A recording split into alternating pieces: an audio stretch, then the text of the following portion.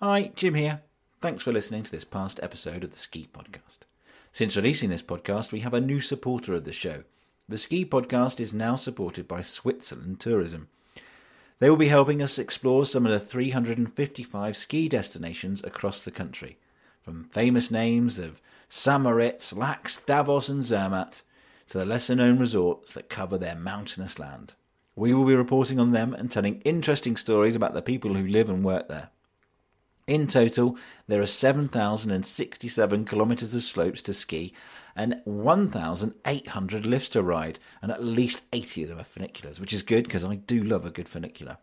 Well, there's a lot to do, so while we get on with that, you can get on with listening to this episode of the Ski Podcast. Thanks, listener, and thanks, Switzerland Tourism.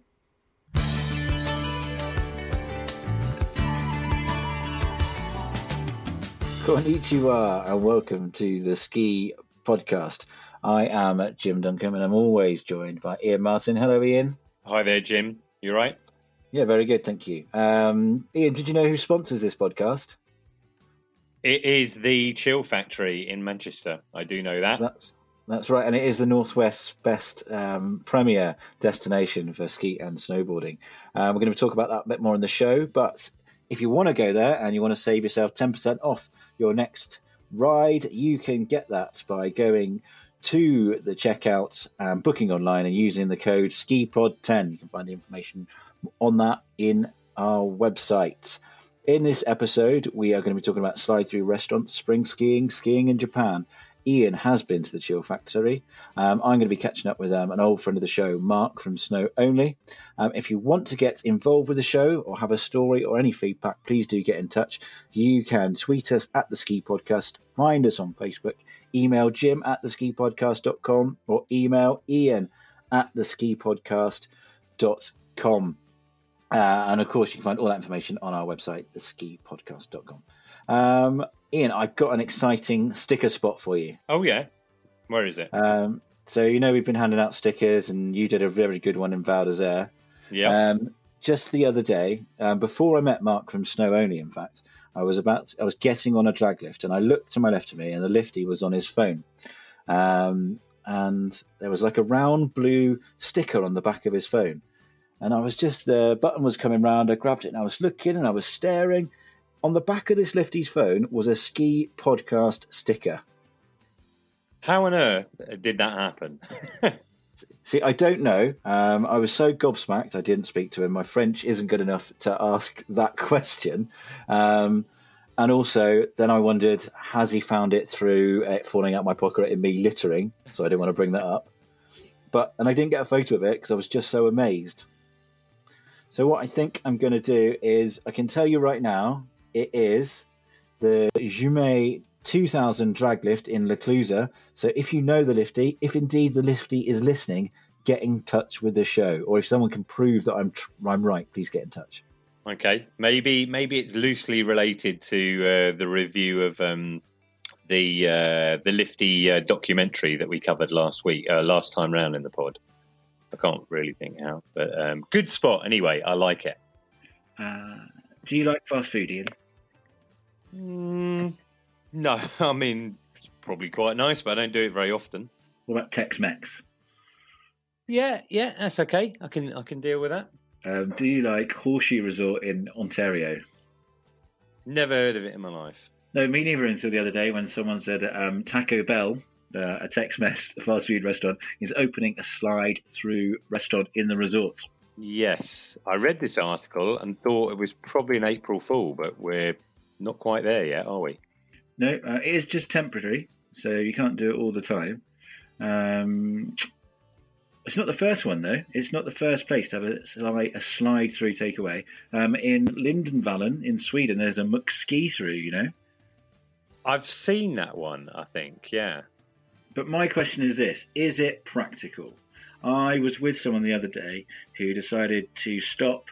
They took off their skis, bought some chips with ketchup and everything, and then got back on their skis to ski to the cable car, and it was painful to watch. So I don't see how a ski through will work particularly great. You got poles, you got a lot of stuff. It's not easy. Maybe it's just for snowboarders. Didn't think of that.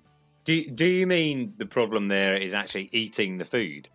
Is that what you mean? I mean, the physically taking it away is the problem. Yeah. I mean, I would be really unhappy if someone got into a cable car with me with a packet of chips. It smelt just like Friday night on the tube. Yeah, that's not good lift etiquette.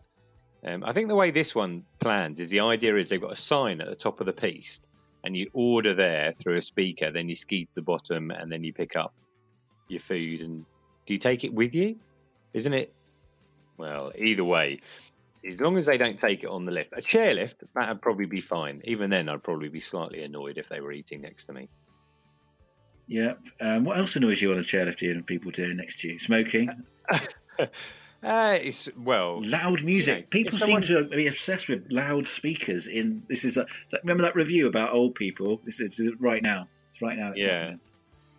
Well, there was an article in the Times the other day which was vastly over-sensationalised, but they were talking about people using Bluetooth speakers and putting their music out loud instead of listening to it through their headphones in ski resorts, and blaming it on the British, which I thought was, probably a little unfair. I'd like to see some more data on that. But it's just a classic, case of, stirring something up. It was also talking about how new technology is making the slopes a more dangerous place. The music and people trying to, get their highest speed on ski tracks and things like this.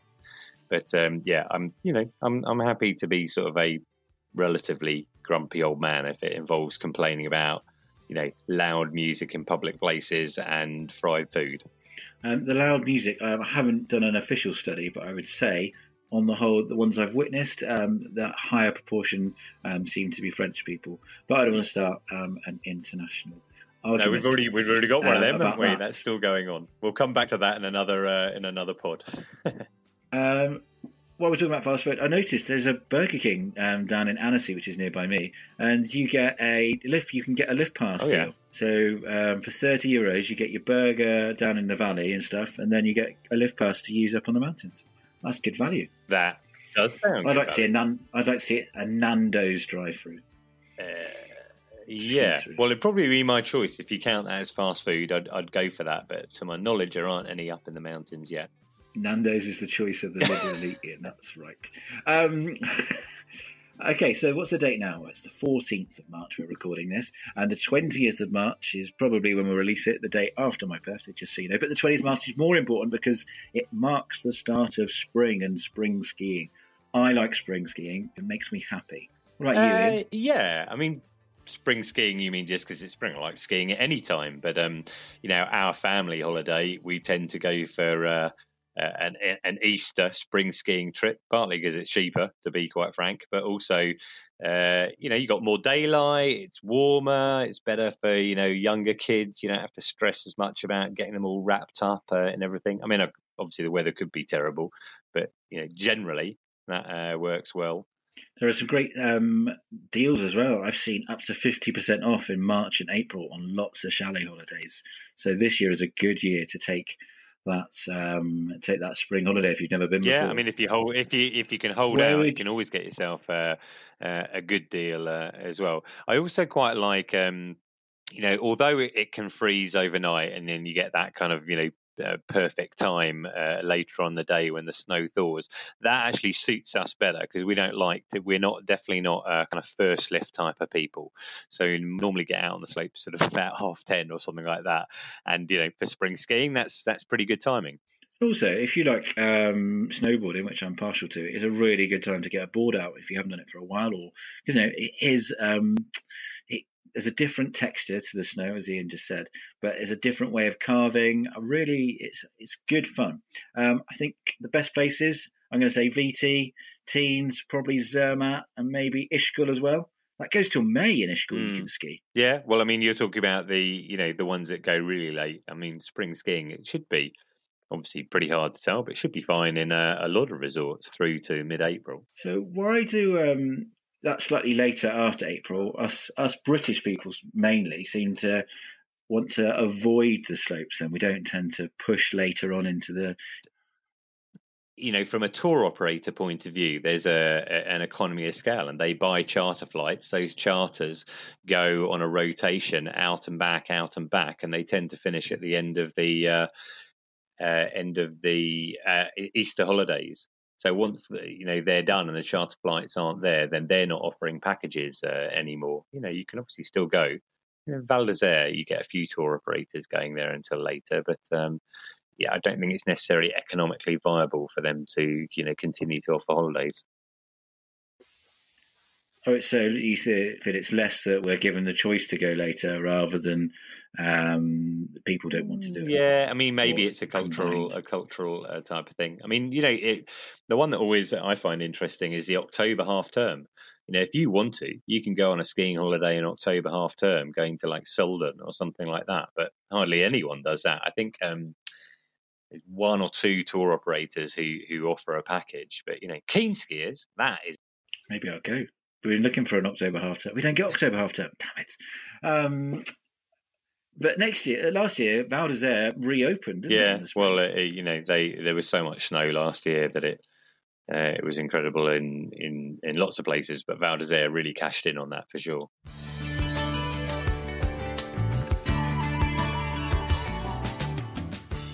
I'm joined by other friend of the show, Dave Froome. He is the owner and man on the other end of the phone of the popular ski destination website, ifyouski.com, and he is here to talk to us about his recent trip to Japan. Dave, why did you go to Japan? I went to Japan because I was invited to go to Japan by the Japanese Tourist Board, who laid on a trip for a small select handful of ski travel agents and UK ski tour operators. And we were out there for 10 days in the middle of February. Quite the experience. We visited 3 of Japan's major ski resorts. You had Hakuba, Shigakogen and Niseko, which is probably the one that most people will have heard of if you've heard of any Japanese ski resorts, which is on the northern island of Sapporo. The other 2 are on the Japanese mainland, which is called Honshu. Magic. I want to hear more about the skiing in a minute, but first of all, I want to know how you got there.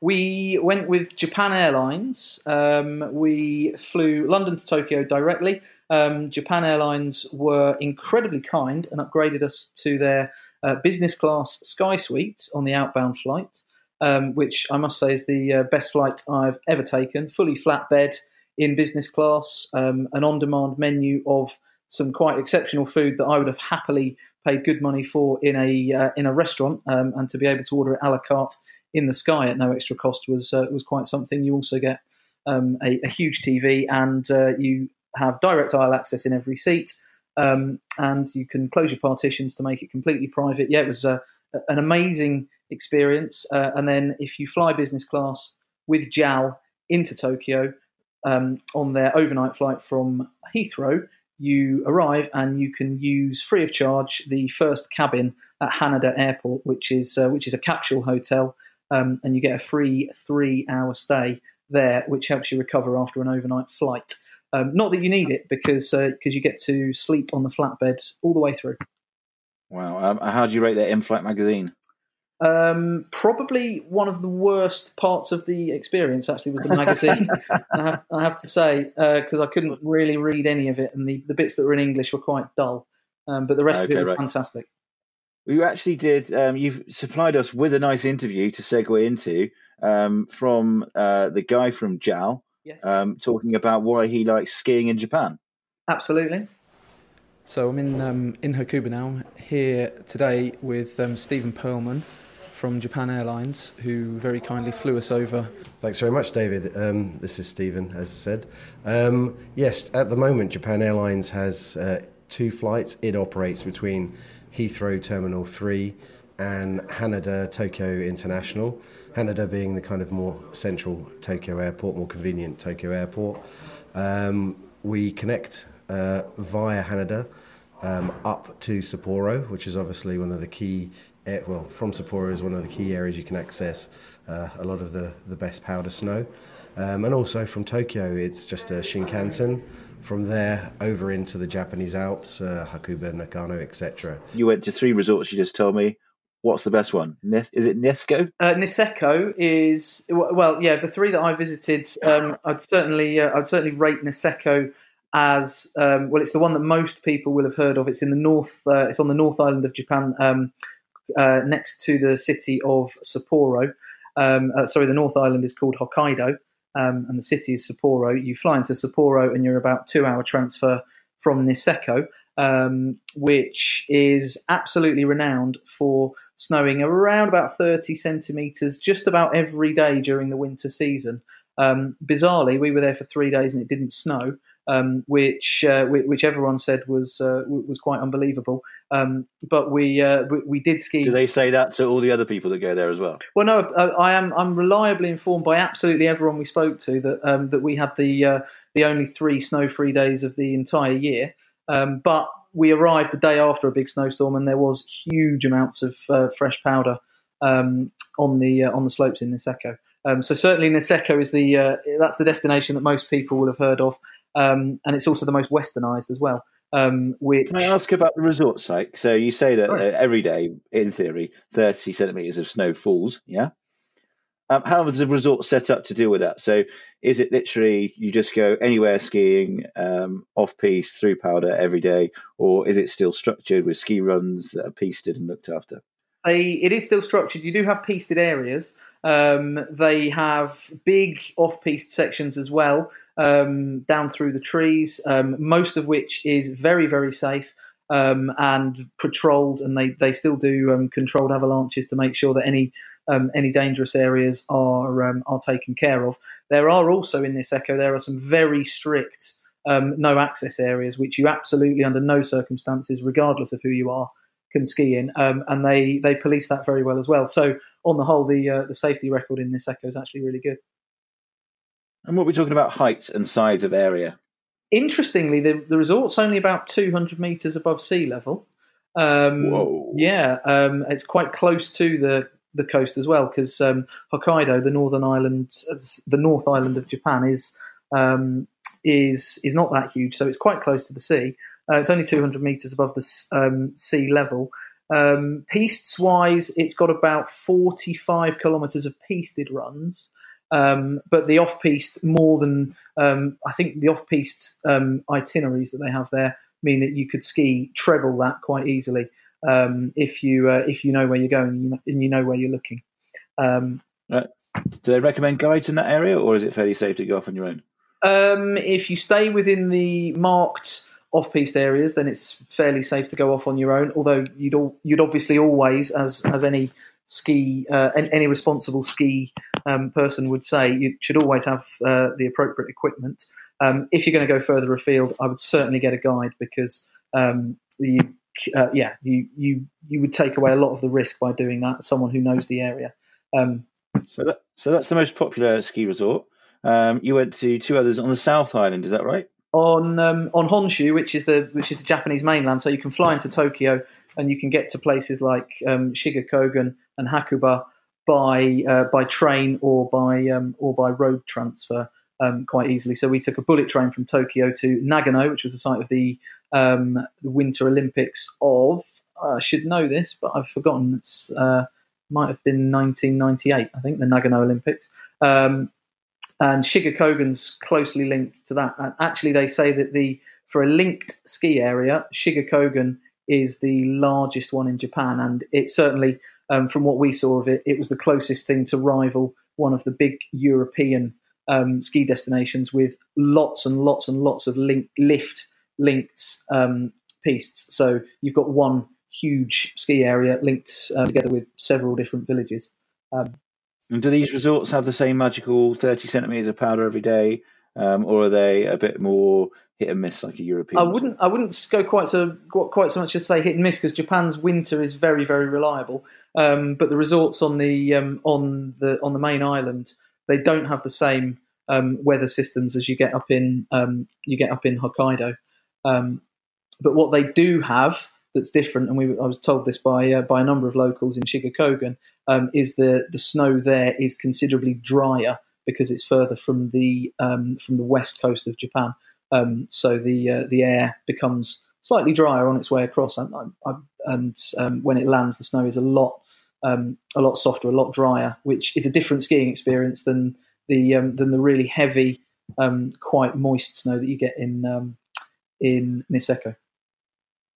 So the skiing sounds fantastic. What about hotels, or where do I stay? Can I get a nice chalet with a chalet host? As far as I'm aware, there is no such thing as a catered chalet in Japan. Certainly we didn't stay in one. There are lots of hotels. There's a big range.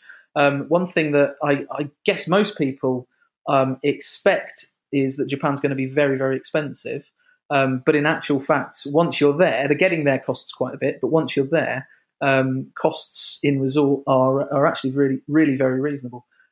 So you can stay in a good guest house, and it won't break the bank. But equally, they have some very, very nice 4 and 5 star hotels. We were lucky enough to stay in a brand new one in Niseko called the Sky Niseko, which you absolutely should check out. It's truly ski in, ski out, which not many places in Japan are. And just completely kitted out for, well, as you'd expect from any 5-star ski hotel, a really luxurious place. Sounds amazing. Now, you've sold me. I want to go. I'm going to save up. How do I book, Dave? How do you book? Well, from next season, from 1920, you'll be able to book Japanese destinations through us. Don't know if I mentioned my website, which is ifyouski.com. Part of this project is that we're launching Japan as a destination. We were out there with a couple of our partner tour operators as well, being the Japanese Tourist Board and Flexi Ski, both of whom we would use to book your packages to Japan. Certainly would recommend, given the length of the journey, would recommend an absolute minimum of 10 nights, because you'll need time at the beginning to recover from jet lag. And I would also strongly recommend at least 3 nights in Tokyo, because it is just an absolutely incredible city with so much to offer. You would want at least 3 days to explore there. Dave, that was a concise account of your trip. I really enjoyed it. I'm desperately jealous and I want to go there. Thank you very much for taking the time to talk to us. Thanks for having me on. I think the main thing we can take from that is how much Dave liked flying first class. And I have to reiterate, Ian, that this is Dave Froome from ifyouski.com, not the other Dave. We've got too many Daves on this first class. My God, I would love to do that. Me too. I mean, I think he deserves it because he hates flying. He very rarely flies. He normally catches the train to the Alps and all that sort of stuff. Was it on your list? Yeah, hopefully I'll do it one day, but still on the bucket, still to be ticked at this stage. I read recently there's going to be new Finnair are bringing in new flights from Helsinki. You don't have to change in Tokyo to get to the North Island. You can fly direct to the North Island. It's a quicker changeover. So from the UK, you fly into Helsinki and then fly out, and that should probably take you about 10 hours as opposed to the 15 it's recently taken if you go on a stopover in Tokyo. I considered moving there. I moved to the Clusaz. One of the places I looked at was potentially going to Tokyo or something like that in Japan to be near a ski resort, because Frank could get a job easier out there, but we didn't do it. There are 500 ski resorts in Japan. Here's another good fact though, Ian. There are 500,000 Australians make the trip to Japan each year specifically to go skiing. Their favourite place is Niseko, which they kind of almost seems to have taken over. I feel it's like the Malzine of the Japanese possibly avoid ski that areas. So just actually while we're talking about Japan, I spotted a story, which I think you've seen as well, which I thought it's about skateboarding. And I know strictly we're not, we're about snow sports. I thought there's enough of a crossover. It's about a 10-year-old called Sky Brown.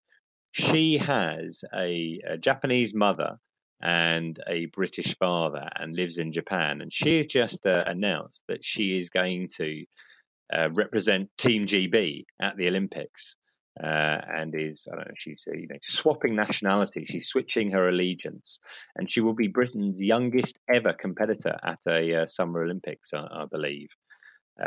And I thought it was kind of interesting after we had that interview with Charlotte Banks, the snowball cross girl who'd represented France and has switched over to Team GB. It's interesting to see that going on in other disciplines as well, although it's also like a freestyle discipline. So that should be pretty interesting. She's going to be 12 years and 15 days on the opening day of the skateboarding event at the 2020 Tokyo Games. That's going to be an incredible story to watch. I think we know my feelings when people swap in nationalities halfway through. I think it's unfair. But then again, she's quite young, so it probably doesn't matter so much. She hasn't had the investment.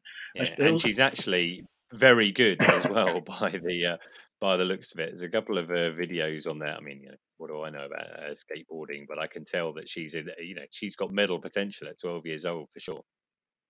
I wonder if she's any good at Tony Hawk's Pro Skater. I was pretty good at that. That was one of my in-season computer games. I used to regularly come home and find this drunk Scottish guy with the Tony Hawk's control in his hand, just asleep with Tony Hawk's ramming his head against a wall. Hi, Alan, if you're listening. That's you. Right, should we move on to reviews? Yeah, go on then. Who's going to start? I'll start with one from LinkedIn, which I share the podcast on quite a few times. Matt Walton, he's a specialist recruiter for luxury chalets and villas. Anyway, he says, love the podcast, really informative and a great way to keep up to date with the ski industry whilst in the UK. The piece with Linley, which is the interview you did in episode 31, was really interesting too. Cheers and keep it up. Thank you for that, Matt. Appreciate it. Thank you very much, Matt. I'll follow that on with one from Facebook. It was actually, I'm not sure it's technically a review. It's just a snide comment. I'm going to read it anyway. It was on the bottom of a post Linley shared about the podcast. Very proud that he was on it too. But his friend, let's call him Randy Banron, just to hide his identity. And he said, Linley, I enjoyed your section, but mate, those guys sound so dull. He's right, though. He's right. What can we do, Ian? Well, I don't know. I listened back to the podcast, and I'm probably biased. But I think it's quite interesting some of the stuff we cover. But there you go. Each to their own. Chacun à son goût, and I can level it off with quite a lot of activity on Snowheads, the forum, which I'm on quite a bit. We share a bit of the podcast on there, and a bit of chat. We've got Gustavobs on Snowheads, pretty sure it's not his real name, says, I always listen to the ski podcast while flying. I don't know how often he flies. You can listen to it on the ground as well. Whoa, hang on. Let's hope he's not a pilot, because if Randy Banrom is to be believed, we are incredibly dull, and that could be very dangerous. Yeah, okay. Another chap called Grinning is at Avatar, said, it actually mentions a video, one of the videos I've got on YouTube about La Rosière. Recognised your voice from the podcast, which I enjoy. Cheers. So he enjoys it. And then finally, David the Marmots, who you were responding to his previous comment in episode 31, says, he's referring to that episode. You missed the bit where Jim slags me off, accuses me of being a mug ski show punter and giver of bad reviews. So there you go, Dave of the Marmots. We've included that now.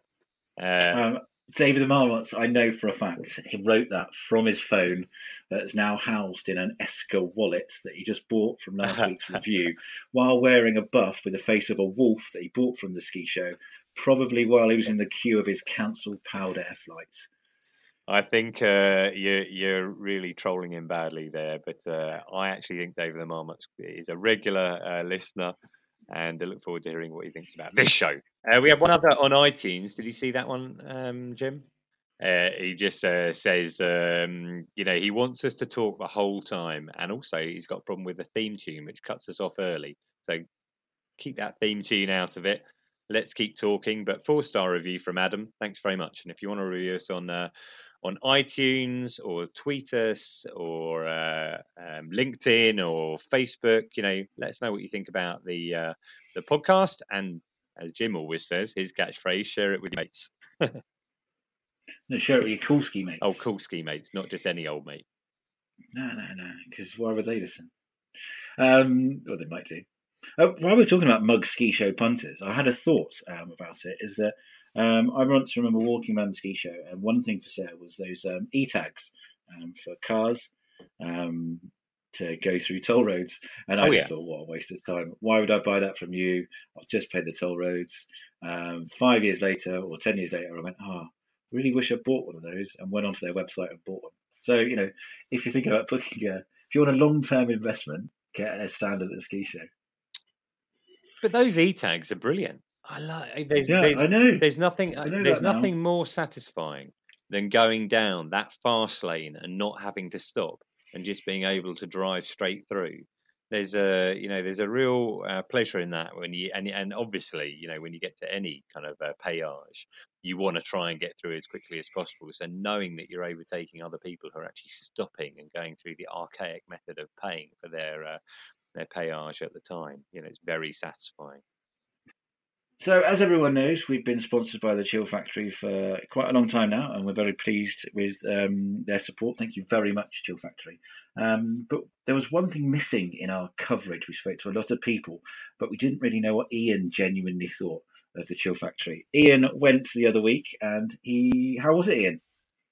Yeah, I mean, it was really good. It was a classic Manchester day in that it was chucking it down with rain outside. But I actually went with my son, who's 12, and it was a Sunday morning. Very good time to go because it was pretty quiet. And I don't know what it was like when you were there, but we were just lapping, straight up, straight down, straight up, straight down, about 4 minutes a time. So we were getting in 15, runs an hour at that point. It got a little bit busier later on, and the queues built up, so it got a bit slower. But snow was really good. Depth of snow, I don't know if that's ever a factor, but the quality of snow was excellent. The thing I was really impressed with, though, and I'm interested to know whether you think this was the case for you as well, but I thought the service, from the front desk to where you picked up your equipment, to we had to ask one of the guys for advice about a lift bar. I thought they were all excellent. They were really on it as far as like a service culture is concerned. And I wondered whether that was just like friendly Northerners or the Chill Factory specifically. What do you think? No, I think compared to other indoor ski centres, the flow is so much nicer. You arrive, you go through, and I can imagine even if it was a busy period, it wasn't busy when I turned up, that the flow would be suitable enough that you get in, you get your pass, you move to an area, and you move out again. Everyone is super friendly, very knowledgeable. So yeah, I agree, and totally, it's a really good experience, especially if you compare it to other potential domes in the UK. Yeah, I mean, I haven't skied on all of them, but I also really liked that a machine that you stood on and obviously weighs you and checks your height and gives you a little. What's its name? I'm desperately trying to find the photo of that on my phone. So right, gives you a printout, which makes it very efficient at the equipment collection point. Yeah, it was extremely good. If it was nearer, I would go more often. But certainly, if anyone wants to, it's SkiPod 10, our discount code, isn't it? Yep, SkiPod 10. SkiPod 10. Well, go along to the Chill Factory and try it out for yourself. But I had a good time there. And there's a Nando's. There was. We didn't have enough time to go to the Nando's, and also it was a morning, and I'm not sure Nando's for breakfast really works. But yeah, I did notice that opposite.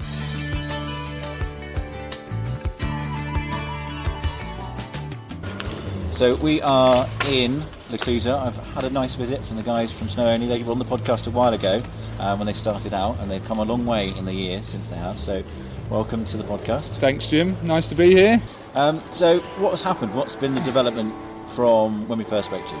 So I guess we're a year old. That's probably the biggest development. We've had spoke to a lot of agents, had a lot of buyers come through the site, a lot of property alerts come through the site. We're starting to, I guess, build up some really vital information about what people are looking for, what type of buyers are coming through, what nationalities. I'm interested to know, so when you started, you didn't know what was going to come through your door in terms of buyers. Who's buying property? It's really varied. I think the thing that obviously we've learned on this trip is that even though we've only been to Chamonix, Le Clusaz, all kind of areas around that are very close to each other, there's a real difference in who's buying in the different resorts, and yet they're only half an hour drive from each other. Obviously, Morzine is still absolutely dominated by the Brits, and all the agents have kind of agreed with that, whereas Chamonix definitely less so now, isn't it? Depending on what agents you speak to. What was the other agent we spoke to recently that said it was only French buyers? Just in Megève. Yeah, in Megève, only French buyers, no English buyers. So I guess we're just getting a lot of different information from different resorts, which is vitally important for us, because then we can start to direct traffic where it needs to be. Yeah, that's our job. And what are people doing with these properties that people want to buy? Do they want to live in them? Do they want to rent them out? Again, really varied. Lifestyle is a word that comes up quite a bit. What is a lifestyle person? A lifestyle person is a person that probably has, a city property, a boat, a beach property, and a ski property. I think most of the time, in my experience, it's someone that just kind of wants to cover their costs. They don't really are so fussed about making a huge amount of money, but no one wants to make a loss on a investment. So it's just when they want to use it, they can use it. So people want a property that they can go and stay in, but the rest of the time they want other people to use it to kind of just pay the mortgage. Yeah, just pay the mortgage. Like, no one wants to make a loss on anything. They understand their outgoing, so they just need to cover their costs enough. That's about it, really. Yeah, that would be lifestyle. And then obviously you have people that are just adamant that they want to get 5-6% return. But this comes where people want to cover their costs, because obviously there's a service fee in terms of buying that stuff. Yeah, but the market's kind of changing, because everyone kind of wants still that hotel feel, but they want to have a residence within it. So obviously if you're going to build although in a wonderful location, if you want something that's maybe that you're going to have to put in a lot of effort for, I mean, you're going to have some understanding of it, otherwise it could be a year before it's even ready. I mean, that's quite a commitment. I think there's probably less people doing that, and I'm sure the agents are probably pushing that a little bit less as well. So I think for us as well, for the resale people, for our sites, it gives them a little bit of exposure, because the agents are probably predominantly trying to give the easier sale, which is the new builds, which is understandable because it's quicker turnover and it's higher commissions, right? And in terms of the sort of property people are looking for, obviously we said new builds, but are they happy with like something a bit further away if they're investing in it, or that people go in, I want to be on the slopes, I want to be out that door? Yeah, I think it's a bit of a balance in everything. In Morzine, they're doing some new builds that are literally 100 metres from the slopes. Yeah, it's quite rare in Morzine. I mean, it's pretty crazy. Look at Val d'Isère, the massive development that's going in there, right in the centre of town. So I think there's still enough for people to want to go in there and do it. I mean, there's always a little bit of investment, like in Chamonix, Les Ouches down the road. There was a lot of stuff. But what was the rule in the next year? What was it in the next year? They're not allowed to do new builds or something. Yeah, so in Leger, I think they've actually got a small window of opportunity for new builds to be completed. So it's quite so pressure to get in there. Yeah, so I think they're using that as a bit of a sales tool to get people in there. So and then obviously you have the option of the 20% VAT rebate. So there's a bonus to buying a new build. There is a bonus. I think we're working with a company, a different kind of a mortgage company, a finance company at the moment that we've spoken to this morning. So I think there's a few permutations. I don't think it's that simple, but it's definitely worth investigating. And it seems like, I'm guessing a number here, but it seems like about 80% of the people are taking advantage of that, for sure. If you wonder what the noise in the background is, it's Mardi Gras, and there's about to be a big party to go on. Yeah, it's generally cold and we can see the skiers, so we're not in an office. One thing I'm interested, like when we talked originally, I seem to remember we had a chat about what kind of you offer and what's the point of you. Yeah. What have you slowly realise that people want from you that you probably didn't realise to start with? Yeah, I don't know if I didn't realise. I think a lot of this, when I travel around, I'm always quite pleased with myself and give myself a little bit of a tap on the back, because I think it just reaffirms what we... I've been a real estate agent for 10 years, so a lot of the stuff just reaffirms what I thought in the beginning, which is quite nice. I think one of the main things is that within resort, if you take Chamonix, for example, or Morzine, a lot of the bigger agents just dominate. and the lesser agents they don't really get much of a turnover. And I think also something that we learned this week in Chamonix, we obviously want to make it impartial, so then the buyer comes in and doesn't get a sales pitch to start with. He just basically, he can look at all the properties on site and then decide which one's for him before he goes into an agent and gets a pitch. In Chamonix, I reckon 95% of the people, because there was a few that obviously didn't, 95% of the agents said that no one walks into their property. Yeah. How many properties have you got listed now? Well, it kind of varies day to day, but I'd say right to now we've got about 3,300 properties over probably 130 resorts in 13 or 14 countries. And what's the goal? Yeah, what's the goal? The goal is just to keep going. I think what we're learning a lot is the goal is to make sure that all our information is up to date and genuine, so people aren't looking at old properties. I think it's just giving the best service to the buyer, and that might actually not mean having 200,000 properties. It might mean having 50,000 properties, but they're all live and ready to be sold, rather than just multiple at the same listing. So it's all about the service to the buyer, I think, for us, and obviously the agent, but a lot to do with the buyer because they're the ones that are buying the properties. Cool. Well, thank you very much for coming to see me. Yeah, thanks. It's lovely here. This is our first time to Le Clusaz, and it looks stunning. We're very jealous. Yeah. So it was nice of them to pop and see me in Le Clusaz. That was very kind of them. I think the key there, Ian, if you're thinking of buying a ski property, off plan is the way to go. Huge savings. You're going to buy a new property? No, I'm not in a position to be buying any new property just now. But if you were going to buy one, what would be the must-have thing if you bought a ski property? Must-have? You mean in the property itself? Well, location. What's that one thing that would be the most important thing to you? Well, I was going to say good Wi-Fi, because in Maslow's new hierarchy of needs, you got to have good Wi-Fi before anything else. But depends. It doesn't have to be ski in, ski out. For me, I think I wouldn't want to be in one of those big blocks of apartments. I'd much rather be in a kind of smaller, isolated building. Maybe when I don't know, British Airways or Swiss Air sponsor the podcast, we can invest in a chalet in Verbier or something. That would be nice. I'd like a good summer program. I think that would be important. As well. Summer. Okay. So do you want to talk about summer? My plans this summer. Me and Constance, my 6-year-old daughter, have decided that we are going to go heavy into Via Ferrata and mountain climbing. Right. Okay. I did Via Ferrata last summer with my family in the Picos de Europa in Spain, and it was bloody terrifying. I really enjoyed it, but that's. I imagine the routes that you're going to go on with a 6-year-old are probably not going to be quite like that. But you've really got to have a lot of trust, even though logically you're attached to something, because it's a very big drop. It can be quite stressful, particularly when you've got a couple of kids with you. Yeah, I'm glad you pitched it to me like that. Change of mind. I'm looking forward. I like summer. I do a lot of or quite a lot of trail running. I'm going to be going out to Switzerland in July to do a bit of trail running out there, and then I'm doing a race in Morzine in August.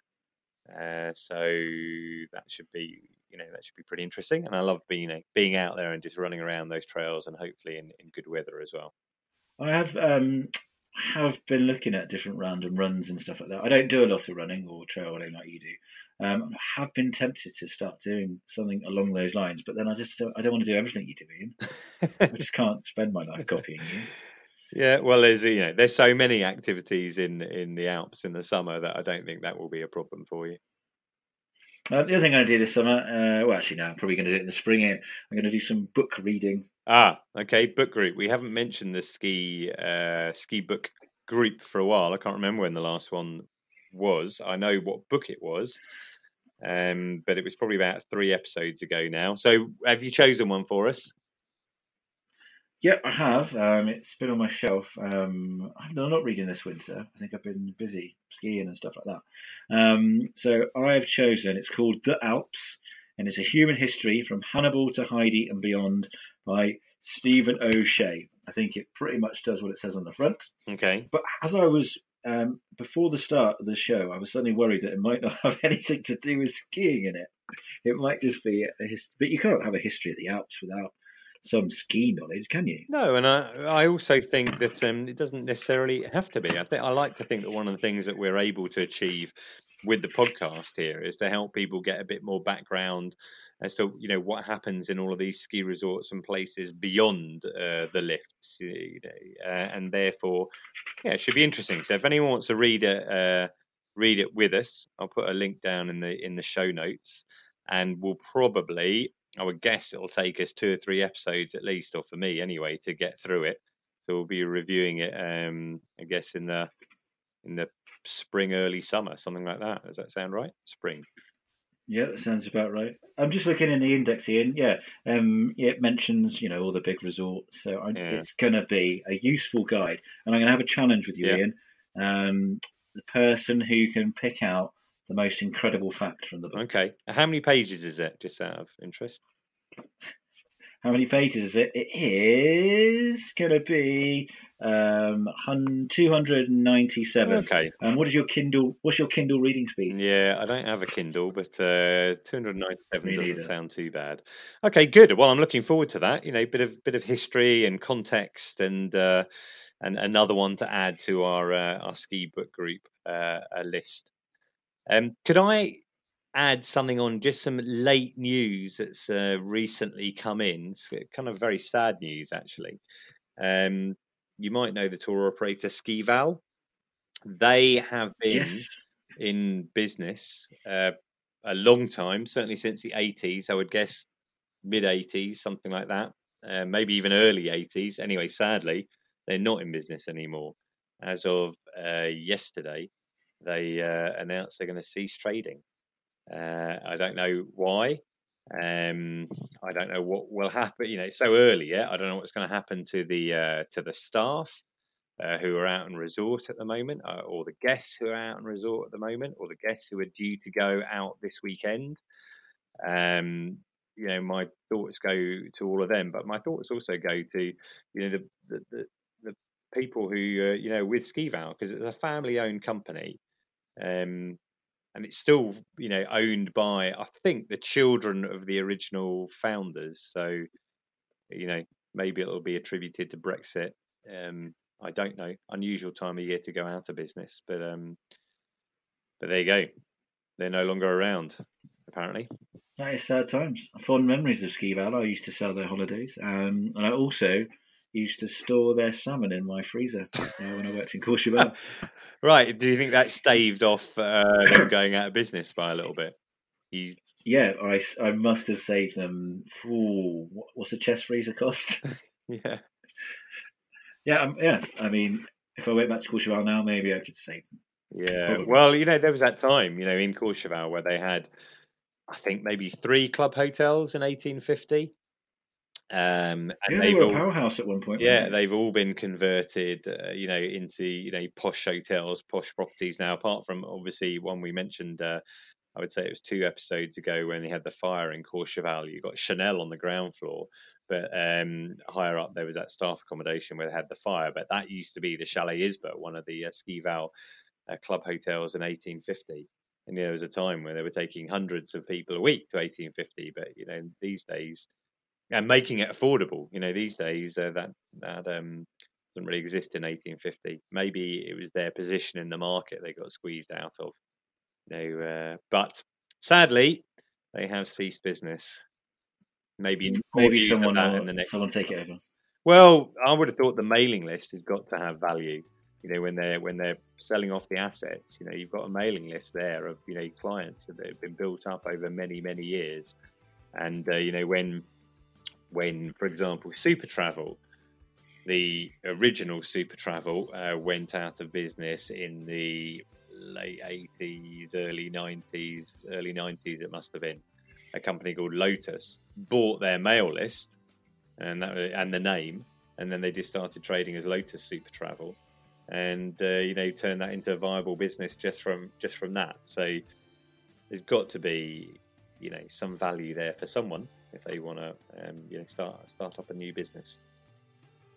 While we're talking about emails, we feel like we've been sorely let down by our email service provider. So if you've emailed us in the last 3 months, can you re-email us, because we probably didn't get your email? Is that about the sum of it, Ian? That's about the sum of it, yeah. Complicated technical issue, probably my fault, but emails weren't working, and now they are.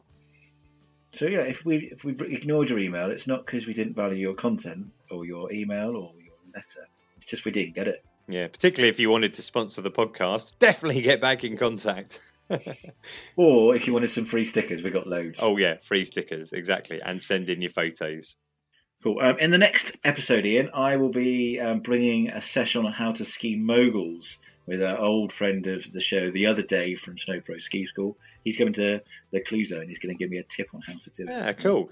I am going to the Pyrenees next week, so I will bring us a report from Aix Trois Dames and or Les Angles in the French Pyrenees. Brilliant, because we do want more interviews and we do want more resort reviews. Good point. Yeah, I will work out who I can interview. There's bound to be someone who I can get a bit of inside information from. There we go. This was the Ski Podcast with Ian and Jim. If you'd like to get in touch with the show, do through Twitter or Facebook. Find all the contact details on our website, theskipodcast.com. Thank you very much for listening, and catch you next week. Bye.